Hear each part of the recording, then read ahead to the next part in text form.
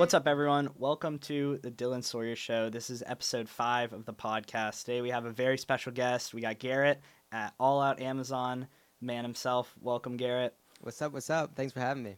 Yeah, for sure, bro. So I want to dive into your story, how you got introduced to Amazon, and all the ins and outs. So yeah, we could start there. Yeah, I mean, I feel like a lot of the viewers at this point kind of know my story of getting into Amazon, but to keep it short and sweet, right? This is back in during the COVID times, right? So during COVID, I was working a 9-to-5 corporate job during the week and serving on the weekends in a restaurant, right? COVID comes, shuts down the restaurant, obviously, working from home in the week. But I had all this time on the weekends, right? A couple weeks go by, Saturdays, Sundays, had nothing really to do. I was new to an area. So I was obviously on my phone more, right? Naturally, Instagram, Twitter, swiping, just kind of wasting time without really anywhere to go, anything to see. And at some point, I stumbled across, I think it was Reezy at the time, Reezy's book, sourcing videos. It instantly piqued my interest, right? Kept seeing more and more of it. After probably a week, I went to a thrift store just to kind of replicate what he was doing, right? Not necessarily sure what to expect of it, not necessarily sure what I was doing, but just trying to replicate and see what the whole process was about, right? Bought some books, listed them on Amazon, sent them in. First shipment was awful. Took me probably 5 hours to send in 50 books. Same. But after a week or two, man, the first couple books had sold, and at that point, I was pretty convinced of the model, pretty committed to the model. But I knew that the book model wasn't my thing, wasn't my jam, right? Yeah. I was making good money at the time, so selling $10 books for a 50-cent profit wasn't necessarily going to move the needle for me. Didn't necessarily pique my interest. So I started digging further, right? I knew that there was something to the Amazon business model. I knew there was something to be said for making money on Amazon, but it definitely wasn't for books for me at the time. And at some point, right, then I started digging into the OA or the RA model at the time, right? And so obviously a bit more of a scalability factor involved with that, higher priced items, higher profit items. And so again, similar to the book thing, went to, I think it was Marshall's or Walmart and just started scanning, right? And this is 3.5 years ago, 4 years ago. And so it's just naturally what I think to be a lot easier to find products in store than it potentially would be now, right? You probably wouldn't be as easily capable of, just scanning the entire toy aisle, finding profit, right? Definitely. But found some profit RA. And at that point, it was kind of game on, right? Long story short, started diving into RA, was going to Nike outlets, Marshalls, Burlington Coat Factory, pretty much every day after work during the weekdays, and then the weekends I would just hit up the outlets and kind of go from there, right? Mm-hmm. A couple months in advance, I was continuing to scale that RA model, but I was sick of driving, right? And so that next transition was then, okay, well, how can I do this without having to drive all over Pennsylvania, without having to put all the gas money in, put all the effort in, the time in, but still kind of reap the same benefits, right? So enter the OA model. And I kind of built up OA for the next 2 years, right? This probably brings me to 2022. We built up OA to probably about 120, 150 consistently. But again, that order efficiency piece came into play, right? At that time, what was your team looking like? Sorry to cut you off. Man, it was just me. Yeah. It was just like obviously me and my brother doing the same business. But yeah, it was pretty much just us, just kind of running it.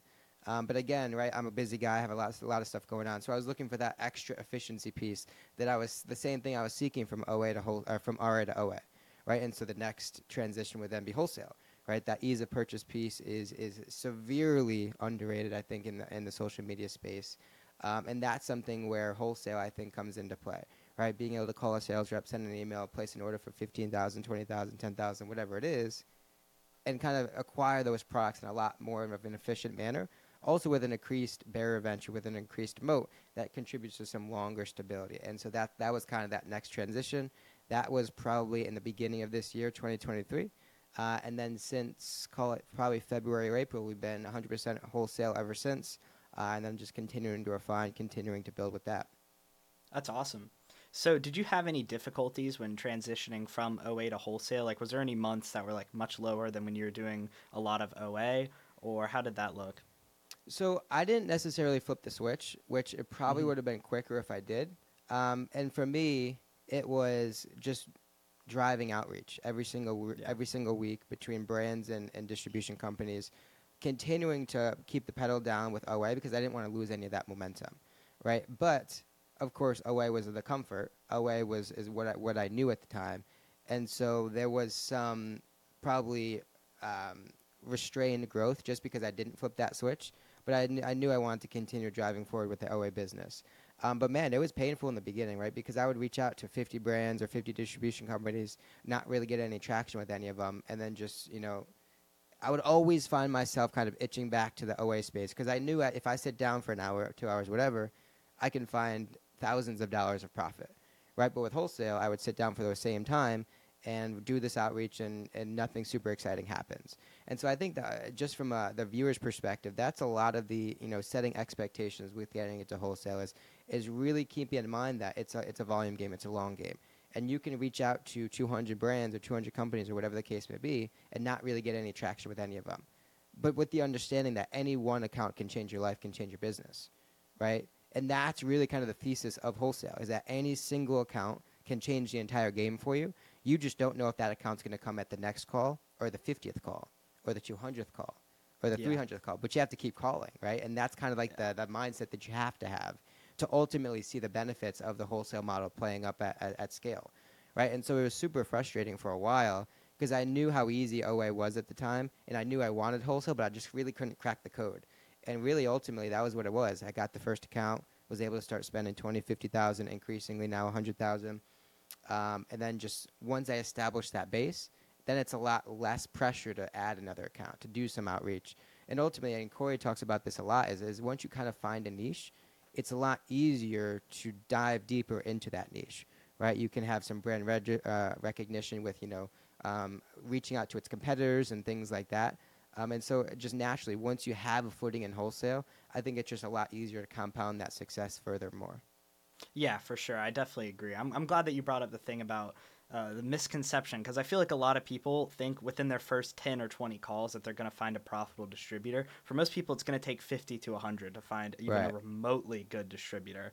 And putting in that original legwork is just so important, because even I feel this sometimes where I just kind of lean back into the OA just because it's easy, it's Right. comfortable. It's really the comfort zone. It's what you know, and you're not going out doing something very new, talking to new distributors and just doing a bunch of cold calls, new introductions. It's much easier for people to go back to that when they really need to push forward to see the long-term benefits of the wholesale model. Yeah, I mean, I think there's just naturally a lot of discomfort when it comes to wholesale, right? Talking to Yeah. people, we're not adding products to our cart.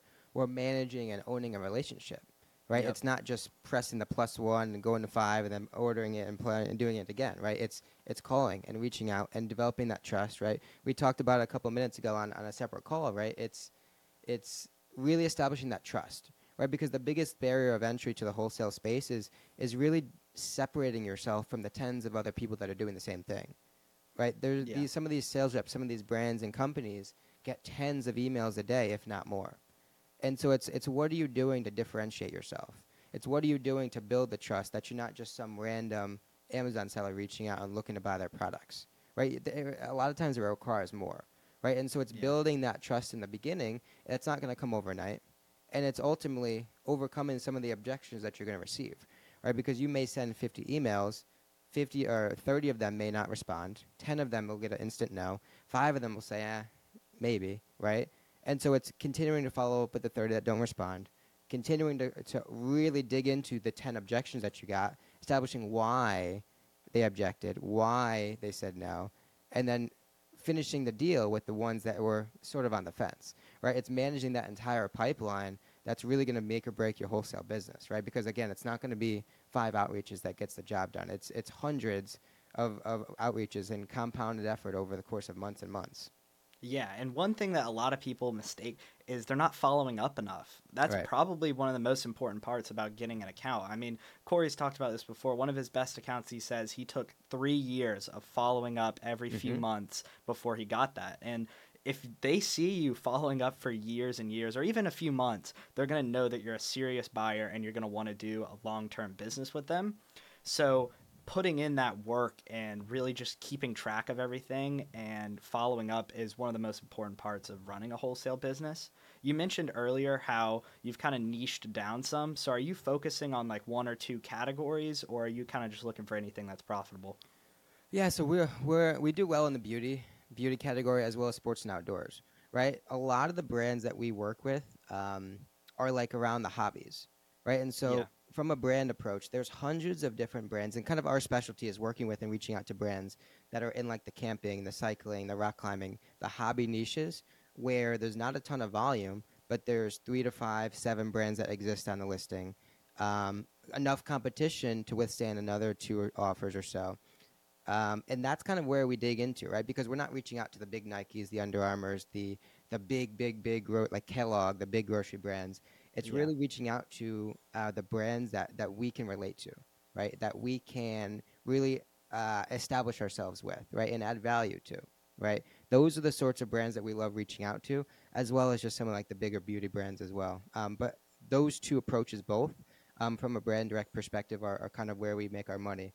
And just kind of from a macro brand direct perspective, reason why I've kind of honed in on the brand direct approach from really the beginning was just like the qualification piece, right? A lot of my wholesale sourcing starts with Amazon, right? I can identify using Keyword Product Finder or Smart Scout or whatever a list of products, obviously that represent a brand that have a certain sales rank, a certain level of competition, a certain level of stability inside the market, whether Amazon's in or out of the product or not, and specific price points, right? And so once I understand what sort of data I'm looking for that represents specific products or represents specific brands, well, then I can just map back to brands, reach out to them, and then position myself with that brand, already knowing and already having confidence in the data, right? So then ultimately, when I'm putting in effort for that account, if I win the account, well, it's game on, right? Because I already have qualified the data, right? And so that's more of a valued, just from an efficiency perspective to me, Yeah. approach than reaching out blindly to 50, 100 distribution companies and just hoping and praying, right? Because the one downfall, although it's probably a lot easier to open the accounts with wholesale distribution companies, the one downfall is that we can't really qualify up front, right? If I Yeah. open an account with a wholesale distribution company, and I get the catalog, there's going to be really 3 buckets of products inside that catalog. Products that are on Amazon that do well, products that are not on Amazon, and then products that are on Amazon that don't do well, right? And so when I'm reaching out to that, when I'm putting in the effort, the legwork to open up the account, I don't really have an idea, an ideology in terms of what to expect within that catalog. And so just naturally, the unfortunate reality with with the distribution model is that I'm going to open up a lot of catalogs that are very uninteresting, right? And that's sort of like the different approaches and kind of the one that we've found honed in on. Yeah, for sure. I think the brand direct route is by far more superior than the distributor route, and there's so many different reasons for that. It's pricing. You're gonna have better pricing. You're gonna be in closer with the brand because there's some distributors that sell 200 brands. 50 of those might not want third-party Amazon sellers Yep. and could send you an IP complaint. They can do a lot of different things to try and take you down. Cease and desist is another one. And when you're working with the brand, you have their approval. They know what you're doing. You're getting the best pricing. You're working straight to the top. It's the best connection that you can possibly have. And that's going to be the most long term scalable model. What do you think about people who want to jump straight into wholesale, skip OA, skip RA? Do you recommend that, or do you think people should kind of start RA, OA, and then go to wholesale? I mean, it's interesting, right? Because people ask me stuff like this a lot, and I think there's a couple different scenarios, and it's based on the person, right? If we compare, 3 different situations, person one that has maybe $20,000 to their name, $30,000 that they're willing to commit to this business. Well, in that scenario, I'd probably be a lot more um, um, recommending of the wholesale approach, just because you have a lot more leverage. In wholesale, you have way more authority to ask for bigger discounts with the ability to place bigger orders, Yeah. right? That's not to say you can't be successful with the wholesale model with $3,000, but it's not it's very obvious that just from a bigger sample size, you're going to be able to open more accounts and you're going to be able to get bigger discounts with larger orders, right? It's just harder to find wholesale accounts with better pricing when you're placing $500 orders, $700 orders, that sort of thing, right? But the main driver of a wholesale model is going to be the data, right? that's why if in a perfect scenario, I would have someone start with OA or RA just to get fluent with the data, really understand what makes up specific products, what you're looking for, what maybe are some of the red flags that suggest a product won't do well compared to some of the products that really do well. But you can gain that data fluency in a couple months, or maybe invest in some coaching or dive into the content on YouTube or Twitter, right? A lot of content's available. So to the person that maybe has 20,000 that they're willing to commit to the business, I think wholesale is the way to go, right? Because you have that leverage, you have that capital. You just need the data piece, but you can solve for that in a couple months. Now to the person that's looking to start with maybe 2,000, kind of like how I alluded to before, I would probably start in a little bit of a slower approach, a little bit with OA, RA, etc. Right? Because with RA, it's going to be a lot of the higher margin products, a lot of the quicker products, and you can turn that 2,000 into 4,000 in a couple months, and that 4,000 or 10,000 in a couple more months. And now you have 10,000 and the fluency to now start to transition into wholesale. And you don't necessarily need to do it, cold turkey, go completely into wholesale. Maybe slowly but surely start to onboard some of the outreach week in, week out, and start to pick up in accounts here and there. Right, and so to the $3,000 capital person that's looking to get into the business, probably RA OA to start, and then start to shift your perspective into wholesale as you gain the fluency, as you gain the experience, and that sort of thing. Right, because the unfortunate reality with wholesale is that, again, kind of like we've alluded to, you can put 3 months of effort in with no results. Right, 200 accounts you reach out to, nothing really super interesting. Right, you don't necessarily know if that 201st one is going to work out for you, or the first, or the 301st, right? But also, there's just a lot of longer-term money, right? I can place an order. It's going to be really good, but that order may not be fulfilled in another 3 weeks or a month or 45 days, right? And so for the person that only has $3,000, investing in an order that's not going to be fulfilled in 45 days, it's a tough ask. Whereas the alternative is buy some OA products, get those moving, or do some RA, get those moving, and iterate faster. Wholesale is just going to result in a lot of a slower iteration. And for the person that's getting started with a really tight budget, I think RA OA is the move. I definitely agree with that. Wholesale is a much more delayed success, but in the end, it's much more rewarding once you find that account. And another thing is, for these people with only a few thousand, a lot of these wholesalers, their MOQ is 20, 25,000. Like one of the best distributors I've found that focuses on electronics, they won't even take a new order for a brand unless it's 50,000 minimum. And to get those accounts with really, really good pricing, sometimes you just have to put up that much money, and there's really no other way around it. It's hard for them to take you serious if you can't buy a pallet worth of inventory. Right. One thing I wanted to ask you about is I'm pretty sure you've had a warehouse in the past, right? Right. So what do you think about prep centers versus warehousing? I mean, and so this is a personal preference. I would never go back to a warehouse. Yeah, me neither. No one could pay me enough money to house a warehouse or own a warehouse. Or we had a prep center for a bit, but man, I just don't think it's worth it. I would rather eliminate small and light from my perspective, have the entire process outsourced, not have to worry about managing a team, not have to think about the products, not have to think about receiving them, prepping them, anything. Right? Just have a team that is responsible for it. Know that they're getting taken care of, and know they're going out in a timely manner. For me, not having that whole process take up any mental energy allows me to commit some of my energy elsewhere, right? Do some other things I want to do, coaching, content, all that sort of stuff. So for me, that's kind of the method that works. And kind of just contributes to the best quality of each of my days. But again, everyone's different, right? For someone that's 18, getting started, has a lot more time and not as much money, wholesale or the warehouse might be the move. Right, because again, it opens you up to the small and light. It opens you up to FBM. Right, it opens you up to a lot of these things that is not realistic for someone that's not doing their own prep.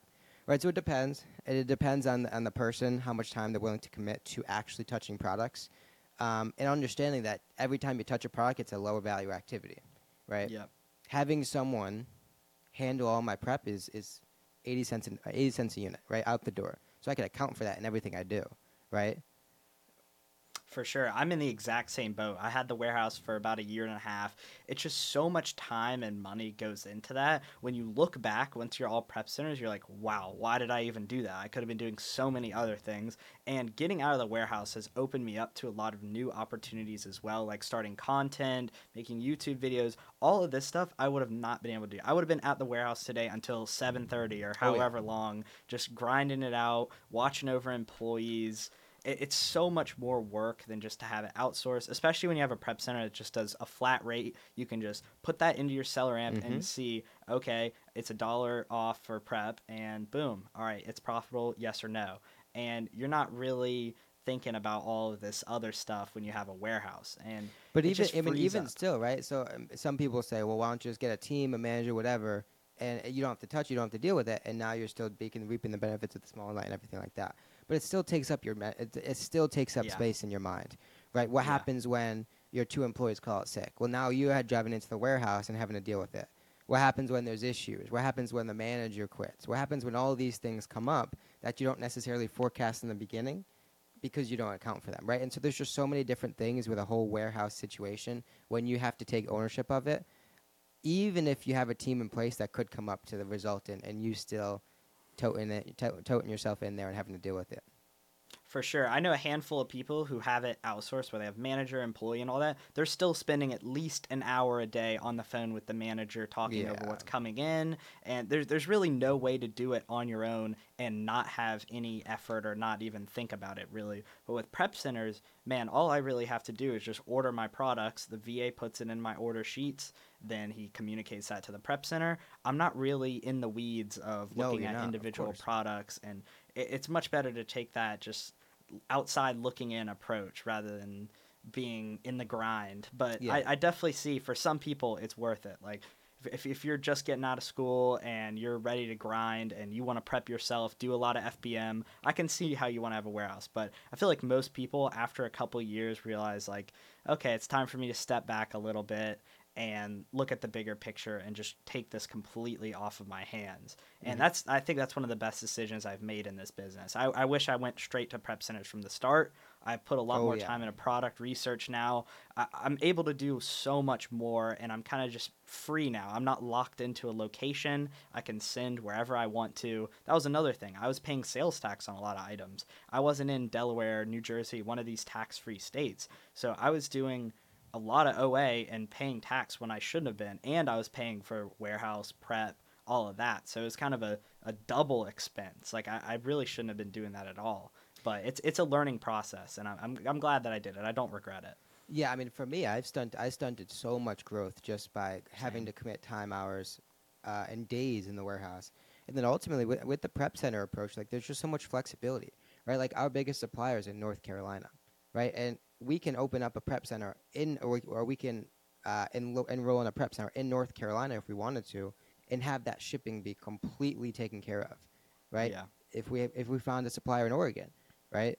Instead of being locked into shipping all that stuff into the same warehouse that you own, right? If I wanted to, I can find a prep center in Oregon, right, or California, wherever the case may be. Especially with It wholesale, you're not It's funny. restricted to I specific literally did that states. today. I did that today. So I had a distributor in California where it was too expensive for it to go all the way to New Jersey, Hmm. and I have the pallets ready. I opened up a 3PL new account 2 hours ago in Oregon, and they're gonna handle all of that for me. Don't have to pay the extra shipping, and I literally opened it up within a 10-minute phone call. It's that simple, and having that locked in location is rough when you have pallets coming from California. Let's say it's going to be triple the cost to ship it there. It would have been just cheaper to send it to a prep center in the first place.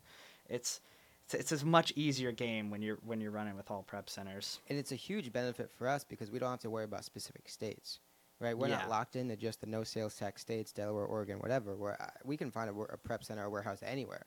Like Yeah. my prep centers in Massachusetts, right? Because that's just like the cheapest rates we found, et cetera, right? But because it doesn't necessarily matter that it's in Massachusetts because everything's no sales tax anyways.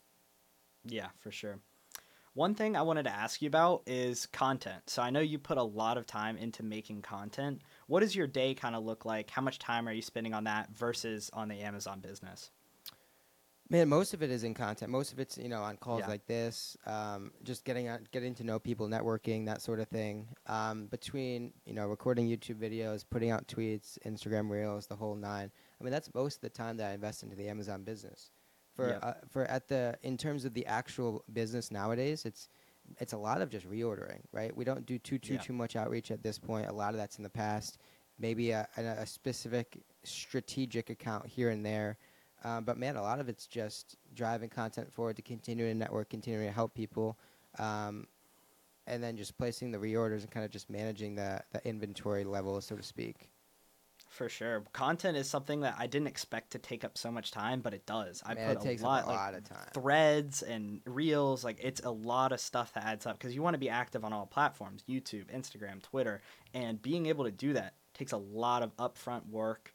What does your team look like on the content side of things? Do you have any virtual assistants for that?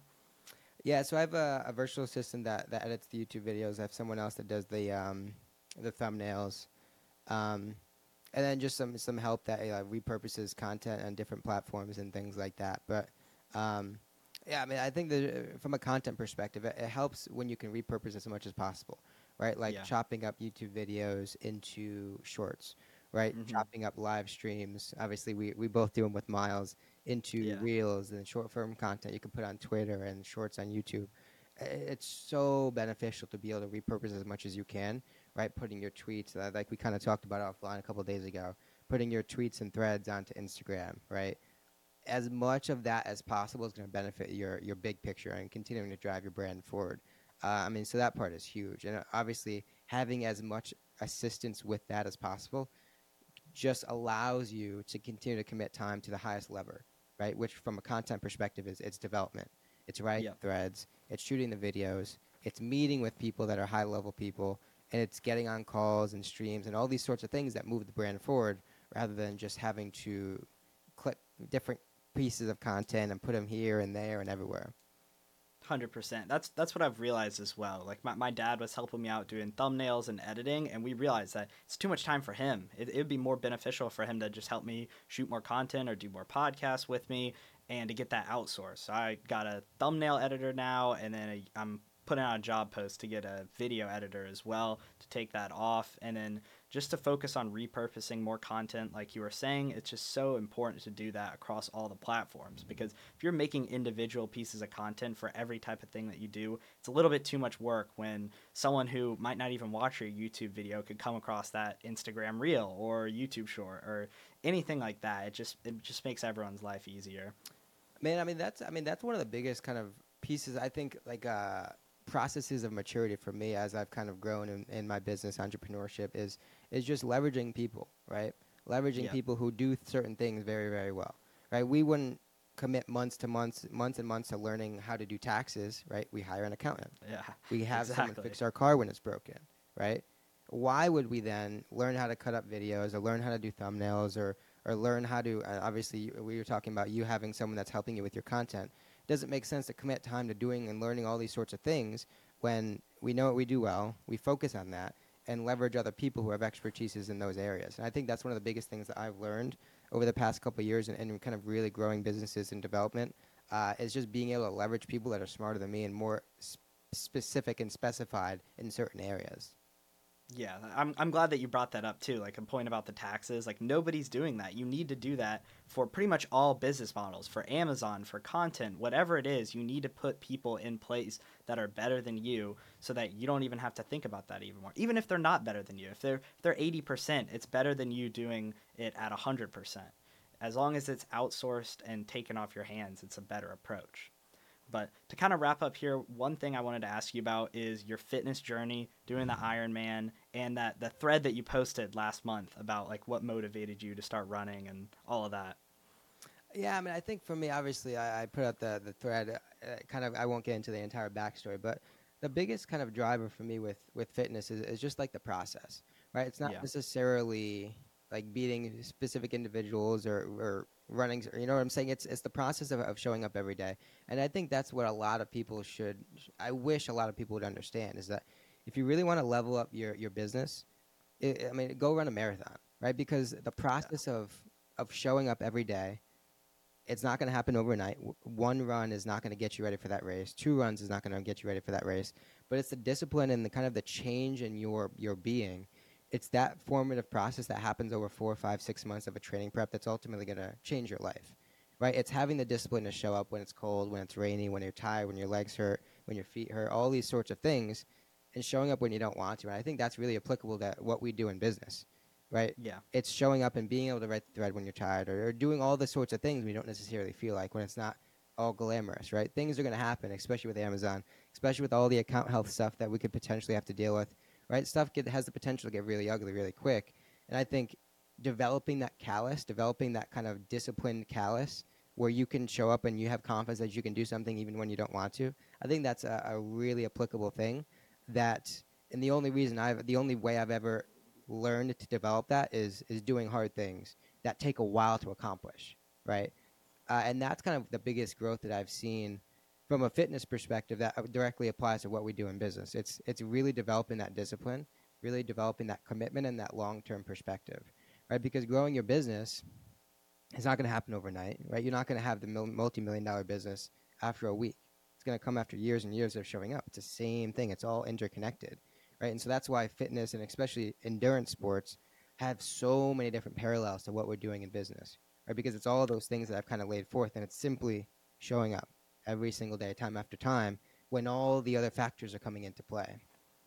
For sure. I think that fitness, and for me specifically, it was basketball. Before I started my business, that really helped develop my discipline. And I would go play in the gym every day after school, 2 to 3 hours a day, just drills, shooting free throws, just trying to get better every day. And that really prepared me to get into the business world and give it my all 100% of the time. And that's something I kind of regret. I've kind of lost that a little bit. I haven't really done too much fitness stuff recently, but it's something I've gotten back into in the past like couple months or so, just going on walks and runs consistently. It's something I definitely want to get back into, get in peak physical shape, because if you're in good physical shape, your mental is going to be good as well, and that's really important. Well, I mean, it's scientifically proven, right? If you start your day off with a run or just some sort of metabolic activity, well, it releases actual endorphins in your body that last all day, that that improve productivity and improve mental state and all these sorts of things, right? It's not just some talking head on the internet saying these things. It's actually like scientifically proven, right? Yeah. That physical activity improves all aspects of your life. And again, I think that's just something that a lot more people I wish would get and understand and have the confidence in and have the buy into, right? Because it would ultimately change their life and their business. For sure. Well, Garrett, I want to thank you for coming on the podcast. We shot a little over 30 minutes. Wow, it went by quick. But let them know where people can find you. Yeah, so I'm active on Twitter, Instagram, YouTube. Twitter and Instagram is going to be all out Amazon. I put out daily content on each of those. And then some of the longer form stuff, obviously, you can